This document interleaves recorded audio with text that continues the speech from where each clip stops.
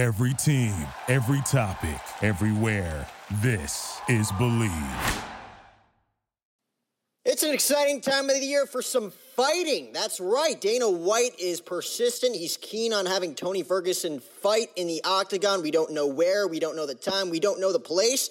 But it's going to happen, and without a doubt, people are going to be looking to get in on that action, and we have the best place for you to go. MyBookie, if you're the kind of guy who likes to bet a little to win a lot, try a parlay. For instance, if you like a couple of the big favorites this week, parlays are perfect because they let you bet multiple games together for a much bigger payout. MyBookie has more lines and better odds for the player than any other sports book around, and if you join right now, MyBookie will match your deposit halfway, all the way up to $1,000. That means if you deposit $2,000, you'll get an extra $1,000 in free money to play with. All you have to do is use our promo code BLV, that's capital BLV, to activate the offer. Once again, that promo code is BLV to get your extra cash from MyBookie. Bet, win, get paid, MyBookie.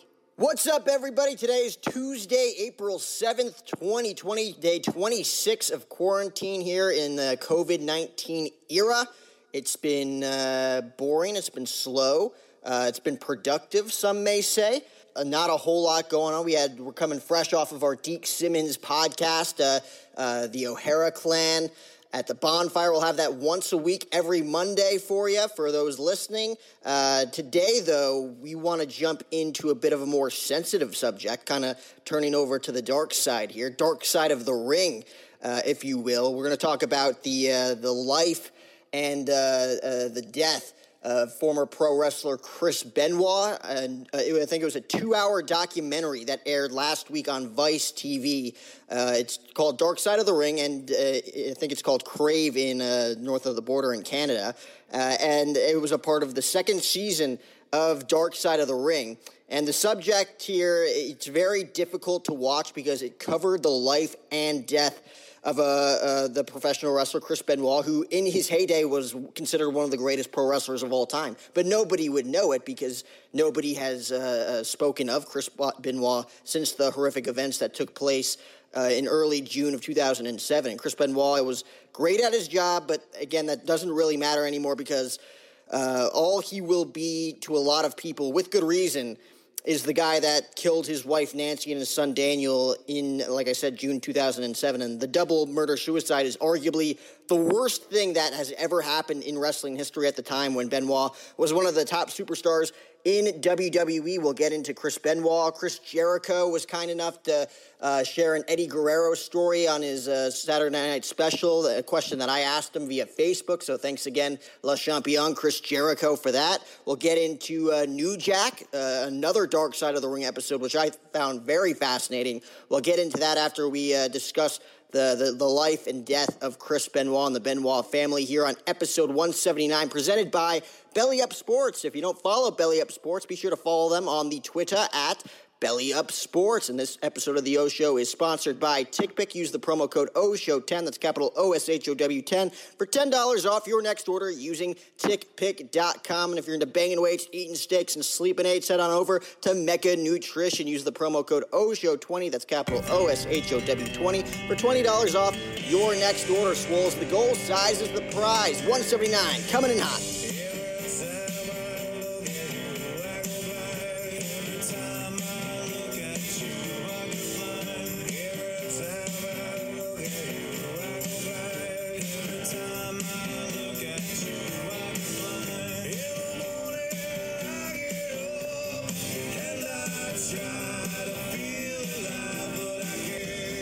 So let me begin by saying that I was not a wrestling fan. I don't think I started watching the WWE until I was in like 6th grade, which is odd because there was a lot of kids. My brother started watching it when he was in like 2nd grade. I mean, that's when you start, and then you usually stop around middle school or high school. I picked it up in middle school and have never let go since. But I was not a Chris Benoit fan because Chris Benoit, again, this happened in 2007, the time of him and his family's death. So I didn't really get to know Chris Benoit, kind of didn't even know who he was. Again, what was probably one of the greatest wrestlers. He was up there with the John Cenas and the Triple H's and the Stone Cold Steve Austins at a popularity level, the Eddie Guerreros, and we'll talk about Eddie Guerrero in a little bit as well.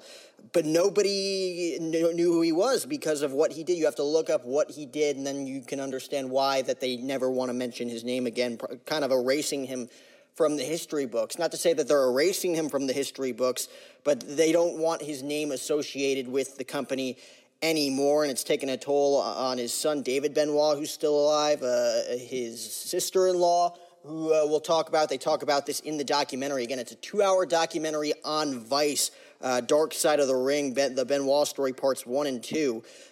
Chris Benoit, obviously, and we'll just go through from start to finish here. Chris Benoit grew up in Edmonton, out in Canada, and there was always a big connection with Canadian wrestling fans because Canada is a big wrestling country.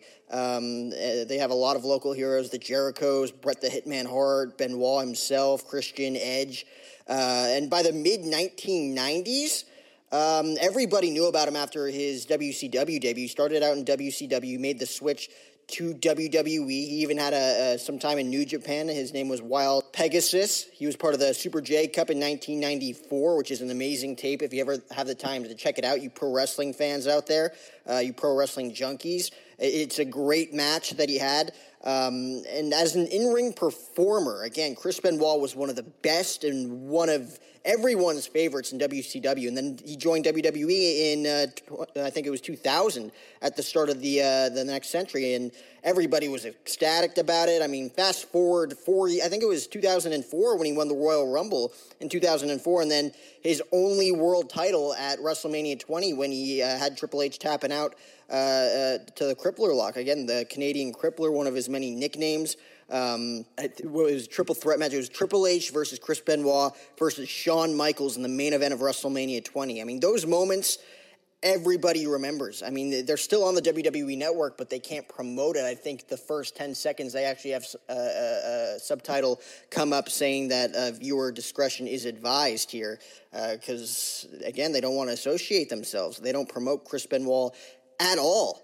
And I mean, I remember watching some of those events on the WWE Network. I mean, they don't celebrate those moments. They don't promote them. 3 years later, after I think it was 2004, he won the title. It was 3 years later when he committed the double murder and killed himself. So all those feelings of happiness when you think about Chris Benoit are completely gone. I mean, I can still watch Chris Benoit matches, but I think I could speak on behalf of a lot of wrestling fans that they don't have those happy memories anymore when they watch Chris Benoit. I know a lot of wrestling fans that can never watch Chris Benoit matches again, while others don't mind it at all. I mean, it's up to how you view it, I guess. But I just wanted to give my perspective that as a wrestling fan, again, I didn't get to watch Chris Benoit at the time in live. But Chris Benoit, the wrestler, one of the greatest wrestling technicians of all time, one of the greatest powerhouses of all time, the intensity, the discipline.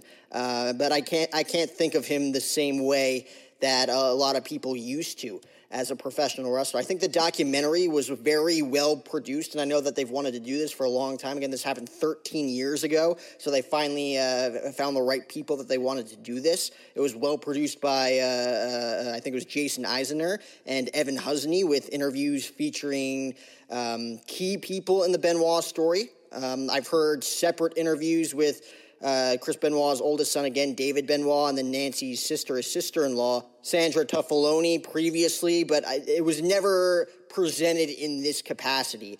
And David, of course, was Chris Benoit's oldest son from his first marriage, and they lived in Edmonton, and that's where Chris spent a lot of his life, actually. And they lost family members, and they aren't in the public eye, so we won't get to hear from them that often. But Chris and Nancy lived, of course, in the Atlanta area. That's when the deaths took place in Georgia. It was also nice to hear from people that were, of course, close with Chris and Nancy and the Benoits, like Chris Jericho, Chavo Guerrero Jr., Vicky Guerrero, Dean Malenko. I think Julie Malenko, who's Dean Malenko's wife, made an appearance in this as well. Many other people. They also featured interviews with Matthew Randazzo V. He wrote a good book about the Chris Benoit tragedies, and even former WWE superstar Chris Nowinski, who provided a ton of great knowledge and insight on Chris Benoit's concussion history. Jim Ross also did a good job in this since he was a WWE executive when Benoit went there in 2000. The first half of this documentary focused on how Chris and Nancy Benoit each got into the wrestling business. The way they became a couple was well known because Nancy at the time was a woman. She was what isn't around anymore. She wasn't a wrestler, wasn't considered to be an athlete, but she was a manager at the time, like Zelina Vega. But Zelina Vega today is a wrestler, like you don't see that anymore. It's kind of dead. Like Vicky Guerrero, I think, was the last one, but even she had wrestling matches. I don't think Nancy ever had a wrestling match. But at the time, they explained how both Nancy and Chris got into the wrestling business. They explained how they got together because Nancy at the time was married to, at the time, a big pro wrestler named Kevin Sullivan, who was also a booker in WCW. And Sullivan booked a storyline where Chris Benoit stole Nancy, again known as Woman at the time, which led Nancy to leaving Sullivan for Benoit. Now, that was supposed to be a storyline. I don't think Kevin Sullivan knew at the time that he was booking his own divorce because Nancy would actually leave Kevin Sullivan for Chris Benoit in real life. I mean, there were other reasons for her leaving Kevin, as they covered in the documentary. There have been rumors to say that he was abusing her physically, but he denied any comment, wasn't a part of the documentary. Another subject in the first half, again, this is a two-part episode with Benoit. Another subject in this first half of the documentary was the relationship between Chris Benoit and, of course, his best friend, the late, great Eddie Guerrero. And that's important here because even though they had different backgrounds in life, I mean, from what they showed here, they bonded because of their love of professional wrestling. They worked together in Japan, WCW, ECW with Paul Heyman, and then obviously in WWE for several years. And David Benoit, again, the son of Chris Benoit, talked about their famous hug at the end of WrestleMania 20. Of course, Eddie Guerrero, the WWE champion, Chris Benoit, the world heavyweight champion, having that special moment at the end of WrestleMania 20. And David Benoit said that he wished they both stopped wrestling there, like they both just stopped and retired right there, because that is probably one of the greatest pictures you'll ever see in pro wrestling history, and nobody can ever relive it. I mean, you can relive it on the WWE Network if you watch WrestleMania 20. They don't promote it, but if you can find it, as one of the greatest and most sincere moments in wrestling history, when you have two best friends both working their ass off to get to the top. They both have their issues with concussions, with drinking, with whatever that they were dealing with at the time.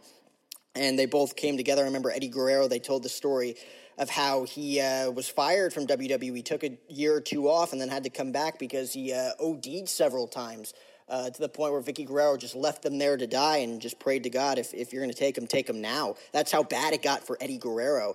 And those two picked each other up, and that was kind of like the culminating moment in both of their careers. Some of the stories here that were very emotional to watch involved Eddie Guerrero's death, unfortunately. I mean, when they showed Chavo Guerrero Jr. talking about Eddie's death, how he found him in the hotel, and then Chris Benoit's very emotional reaction to it, screaming at the top of his lungs, that was very emotional. I mean, it showed how much Eddie meant to so many people, but especially to Chris Benoit. I mean, Vicky Guerrero told a story about how she saw Chris Benoit weeping, sobbing, crying while he was in Eddie's bed because he missed his friend so much. And it was also kind of heartwarming, you could say, to learn how caring Nancy Benoit was after Eddie Guerrero's death. I mean, Vicky Guerrero talked about how Nancy was there for her more than anybody else, and how there were times where Nancy was even at Vicky's house taking Vicky's daughters to school because Vicky was too distraught and just too traumatized to deal with it. And when you hear things like that, then you remember that Nancy Benoit was killed 2 years after that kind thing, and it just breaks your heart. It just shows us what kind of an amazing human being these people were and how Nancy Benoit was, which makes her tragic death even sadder because she isn't even recognized by anybody. I mean, again, kind of one of the pioneers when it came to women managers in pro wrestling. One of the first. Again, it's a dying breed. There's no women managers in wrestling today that aren't a wrestler. If you're a women manager, you're also a wrestler. So Nancy Benoit, I mean, Chris Jericho even touched up on, I think Chris Jericho summed up the feelings about not only Eddie Guerrero and Chris Benoit the best, but also Nancy Benoit. He believes that Nancy Benoit should be in the WWE Hall of Fame. She should be recognized. She's being robbed because of this tragedy. Obviously, if you put Nancy Benoit in, things are going to be brought up about Chris Benoit, and the whole story is going to be brought up, and it's just an unfortunate situation. But again, alluding back to Eddie Guerrero and Chris Benoit, I think Chris Jericho summed up his feelings about his two former great friends the best. And Eddie Guerrero's a hero that died tragically, while, of course, Chris Benoit is a murderer that is ignored in the history books, as he should be.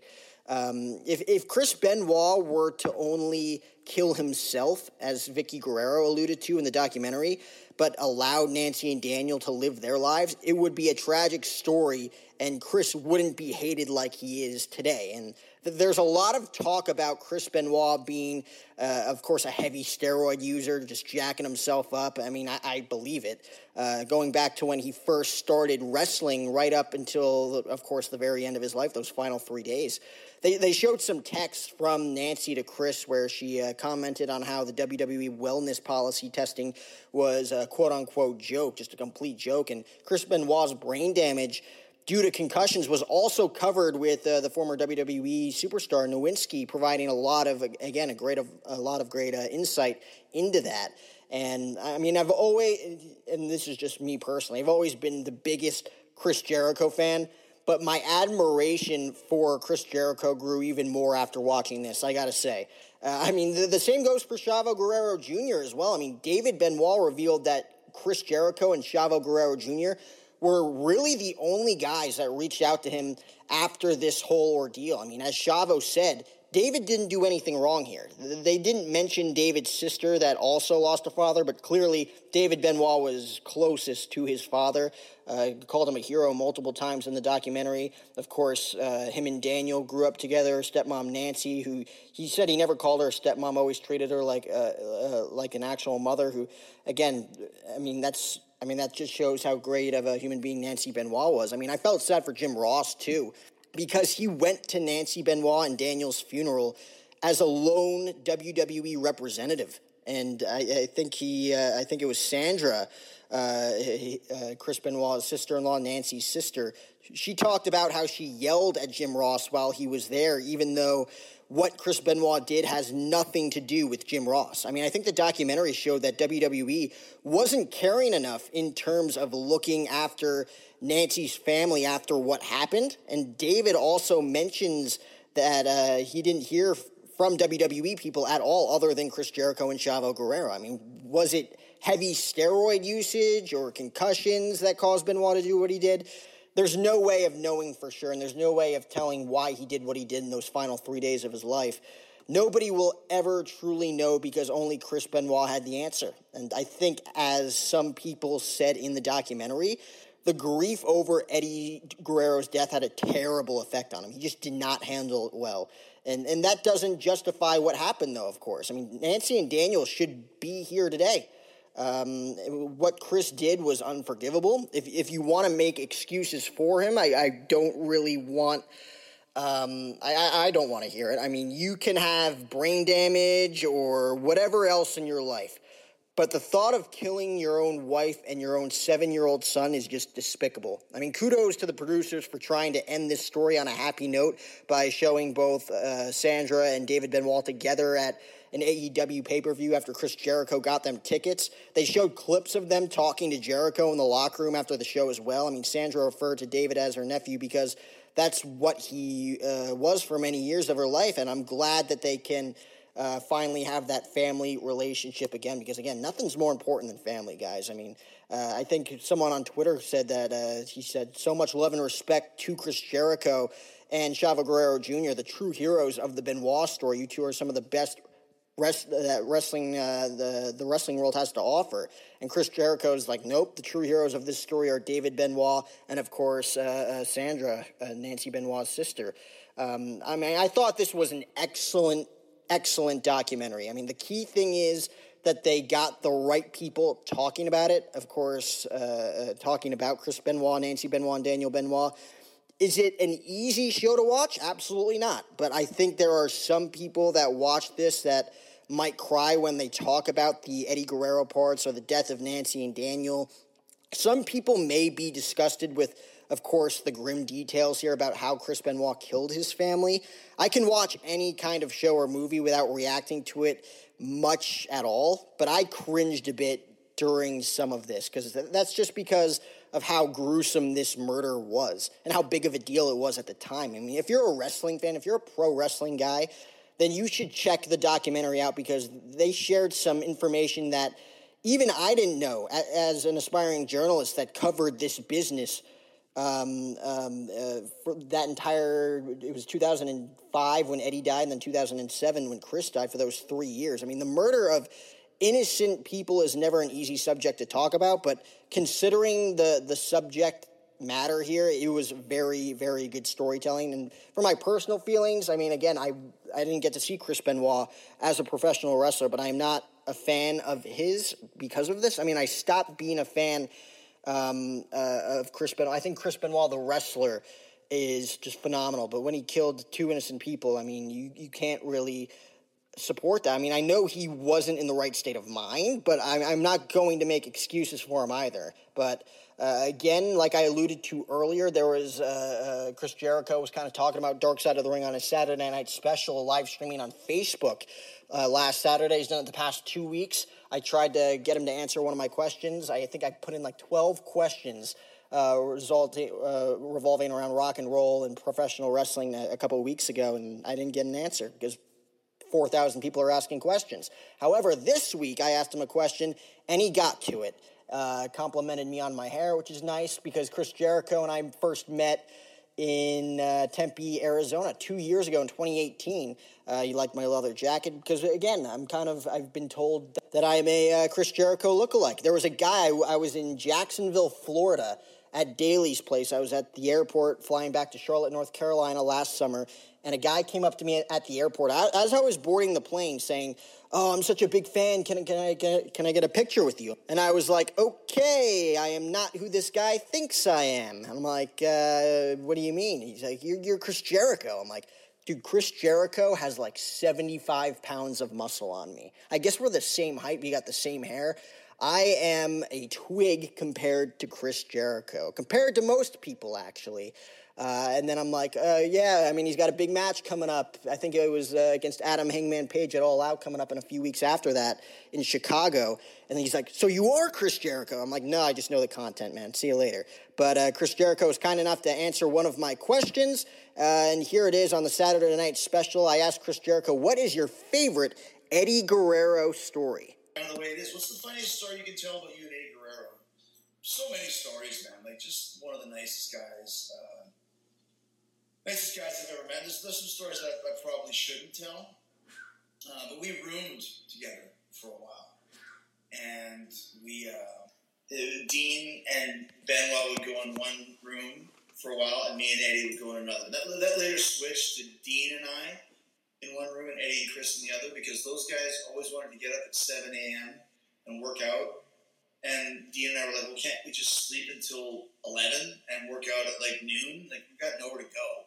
If it's a show day, we don't have to be there till 2. If it's an off day, you got nothing to do anyway. So our house show day, you don't have to be there till 6. Why are you getting up at 7?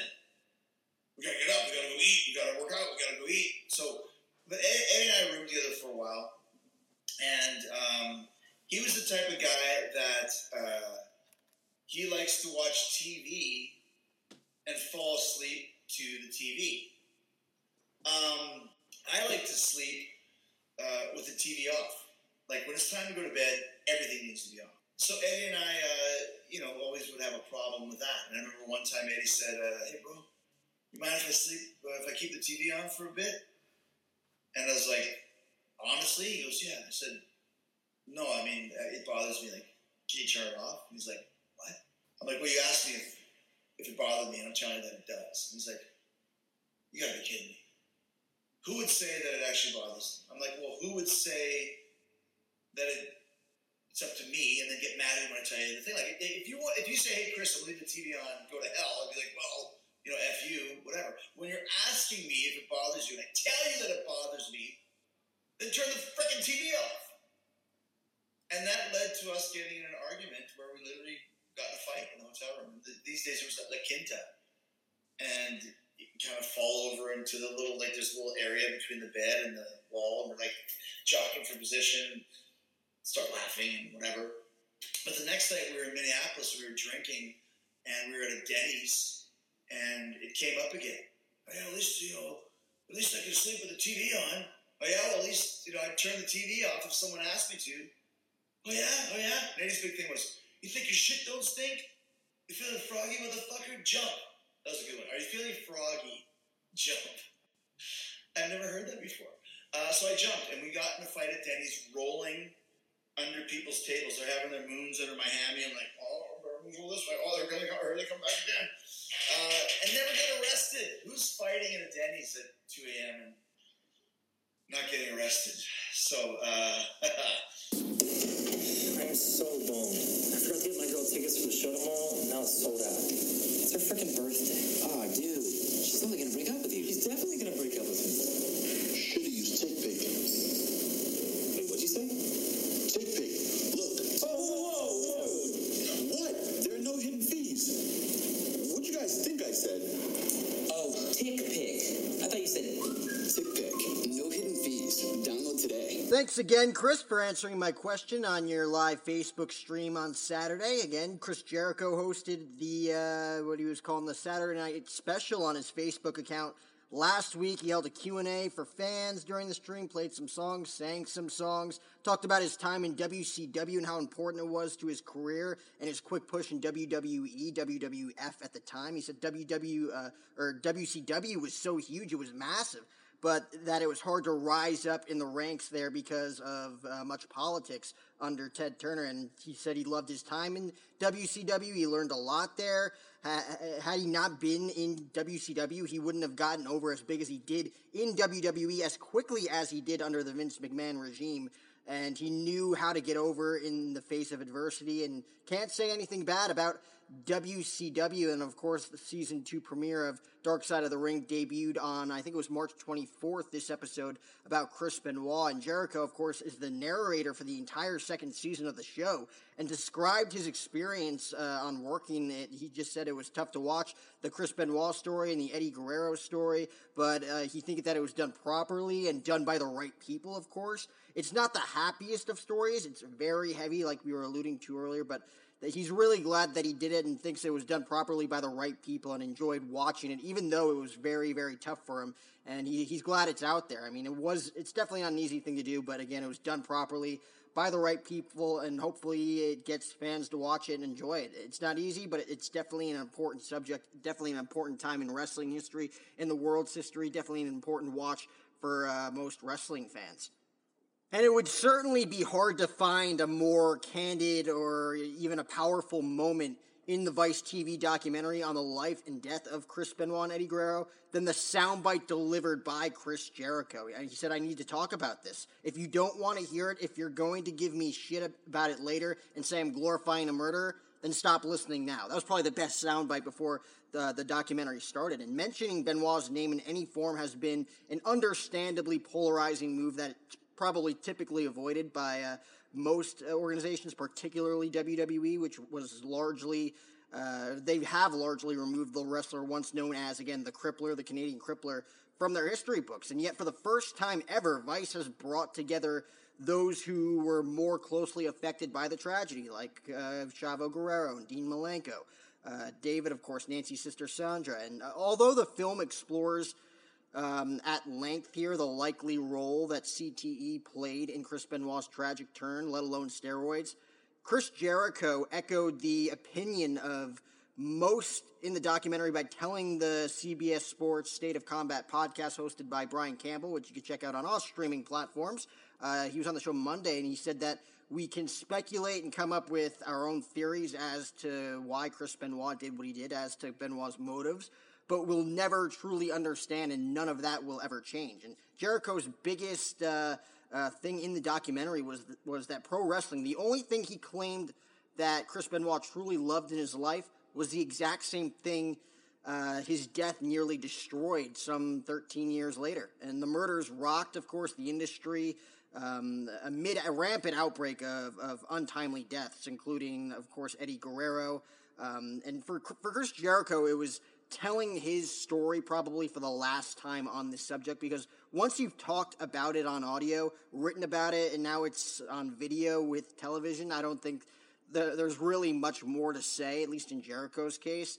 And I think he thinks that he was glad to go through it and come to terms with it and let everybody know his perspective on it. I mean, he had a 10-year anniversary podcast a few years ago about the life and death of Benoit. He had Sandra on, and it's been 13 years now, and nothing's changed. So Jericho's compared WWE's handling of Benoit's legacy since the murders to how O.J. Simpson's on-field accomplishments are talked about since the fallout of his murder accusations in 1994. I mean, how could it not be? I mean, that's what Chris Jericho said of Chris Benoit's removal from WWE history. He said that he was so close to it, having had some of the greatest matches of his career against Chris Benoit, and matches that can never be seen again for obvious reasons. And he understands why people might not want to watch him. I mean, I understand why people might want to watch him from a wrestling standpoint, but I mean, I have no problems either way. I mean, Chris Jericho definitely understands both sides of the coin. I mean, they were close friends of his who did not want to watch this documentary, and he definitely understands that. If you don't want to watch, if you think it's too heavy to watch and don't like the vibe that it gives you, then don't. But it's really a great piece of work done by so many talented people. And although Chris Benoit turned pro, 5 years before Chris Jericho in 1985. I mean, the careers of each constantly intertwined. I mean, both were trained by, of course, the legendary Hart family in Calgary, Alberta, Canada. And after short stints for both in ECW under Paul Heyman's tutelage, Chris Jericho and Chris Benoit both joined the likes of Eddie Guerrero and Dean Malenko in helping change the business in the late 1990s with WCW by bringing the cruiserweight style to forefront, really. I mean, they were all big jack guys, but they were all, 5'9",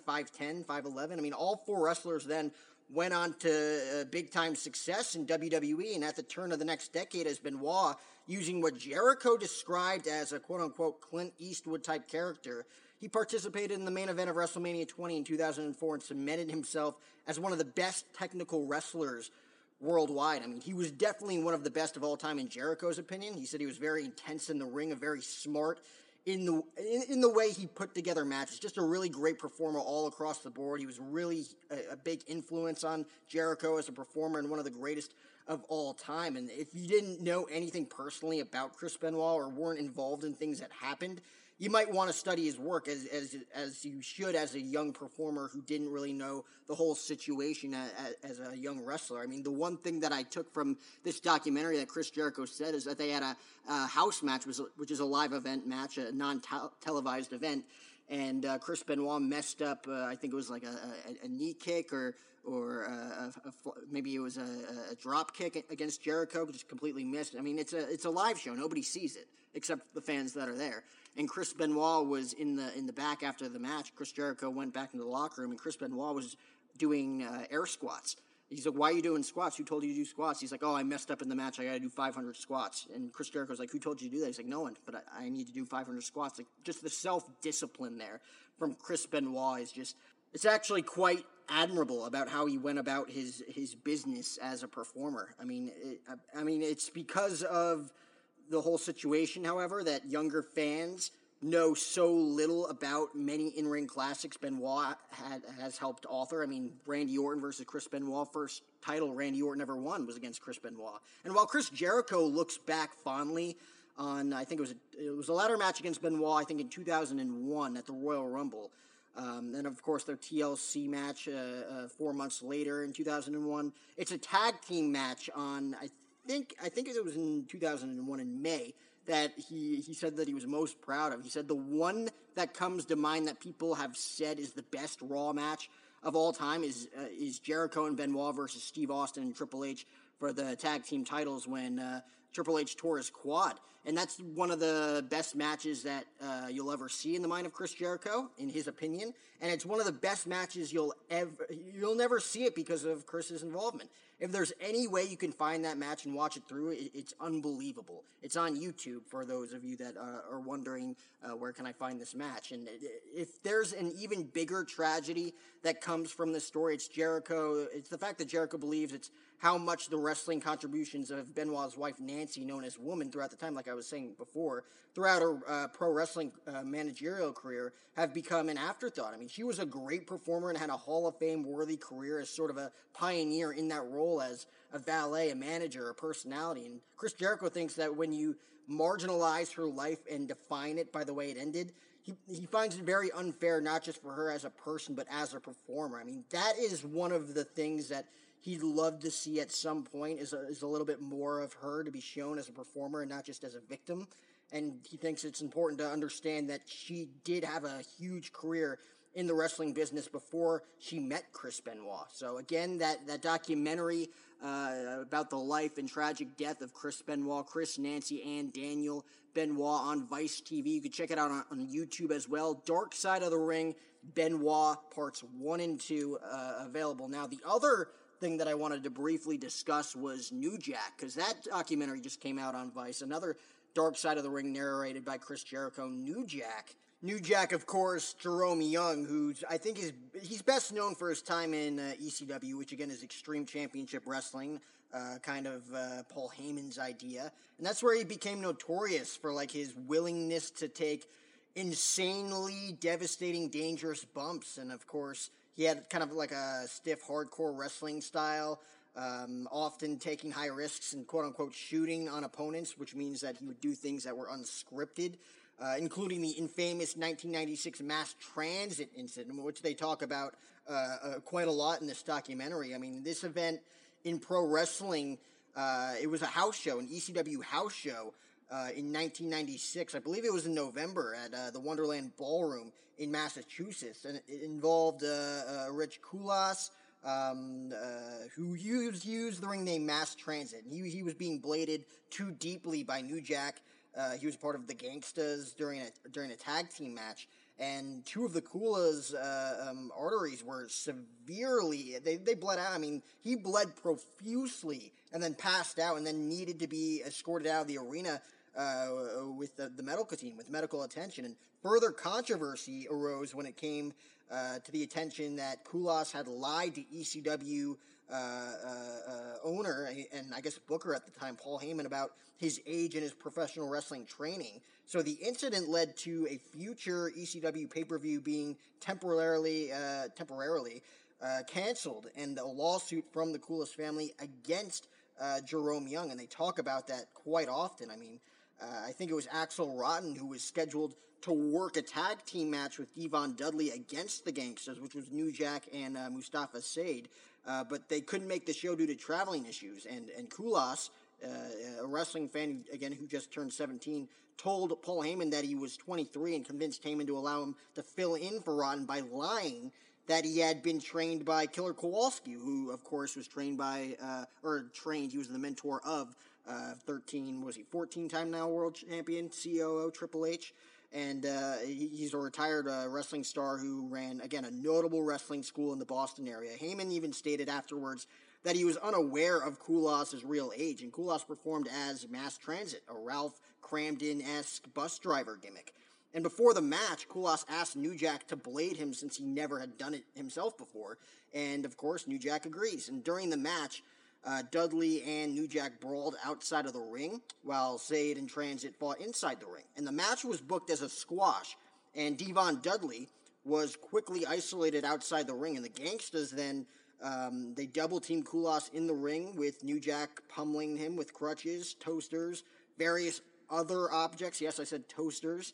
And other objects in, it's a hardcore-style match. ECW is what they were known for. And at the end of the match, New Jack bladed Kulas with, I think it was a surgical scalpel, and as the two had agreed, but he cut way too deeply and severed 2 arteries in Koulas's forehead. And Koulas screamed in pain, as we all would, and then passed out as, again, blood poured from his head, tons of blood. I mean, the event was a house show, like I said, and thus not televised. However, someone was recording on their camcorder, of all things. I mean, camcorder footage was available, which was eventually used as evidence in legal proceedings against New Jack. And the video showed New Jack quietly asking Koulas after the blading, "You all right?" That's what he said, and I quote, "You all right?" I mean, the gangsters proceeded to work Koulas over, even more with elbow drops and various objects as the match continued, prompting Koulas's father to scream, "Ring the fucking bell, he's 17. Go check out that documentary as well. I don't want to get too deep into it. It is very, very, I mean, I know the Benoit stuff's kind of graphic, but this stuff, it's kind of inappropriate. So I'll leave it to you to go check it out on Dark Side of the Ring, Vice TV. But of course, if you're in Canada, go check it out on Crave TV for all you hosers out there. So that was episode 179. Again, we'll be back tomorrow talking UFC with Mikey Battaglino, buddy of ours from back home in Jersey. Going to talk a little UFC. Dana White is persistent on having Tony Ferguson fight in the next couple of weeks. We don't know where it's happening. We don't know when. We don't know the time. We don't know the place, but it's happening. Is Dana White crazy or is he an evil genius? We'll discuss tomorrow on episode 180, presented by Belly Up Sports. Be sure to follow Belly Up Sports on Twitter at Belly Up Sports. And again, if you're into buying tickets, if you're into banging weights, eating steaks, and sleeping eights, use the promo code OSHOW10, that's capital OSHOW10, for $10 off your next order using TickPick, and use the promo code OSHOW20 for $20 off your next order at MeccaNutritionStore.com. Hit it, Hootie.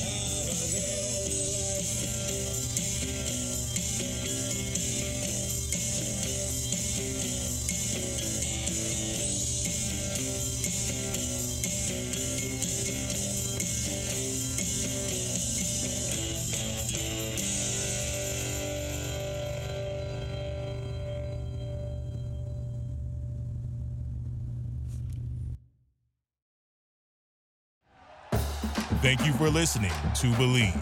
You can show support to your host by subscribing to the show and giving us a 5-star rating on your preferred platform. Check us out at Believe.com and search for BLEAV on YouTube.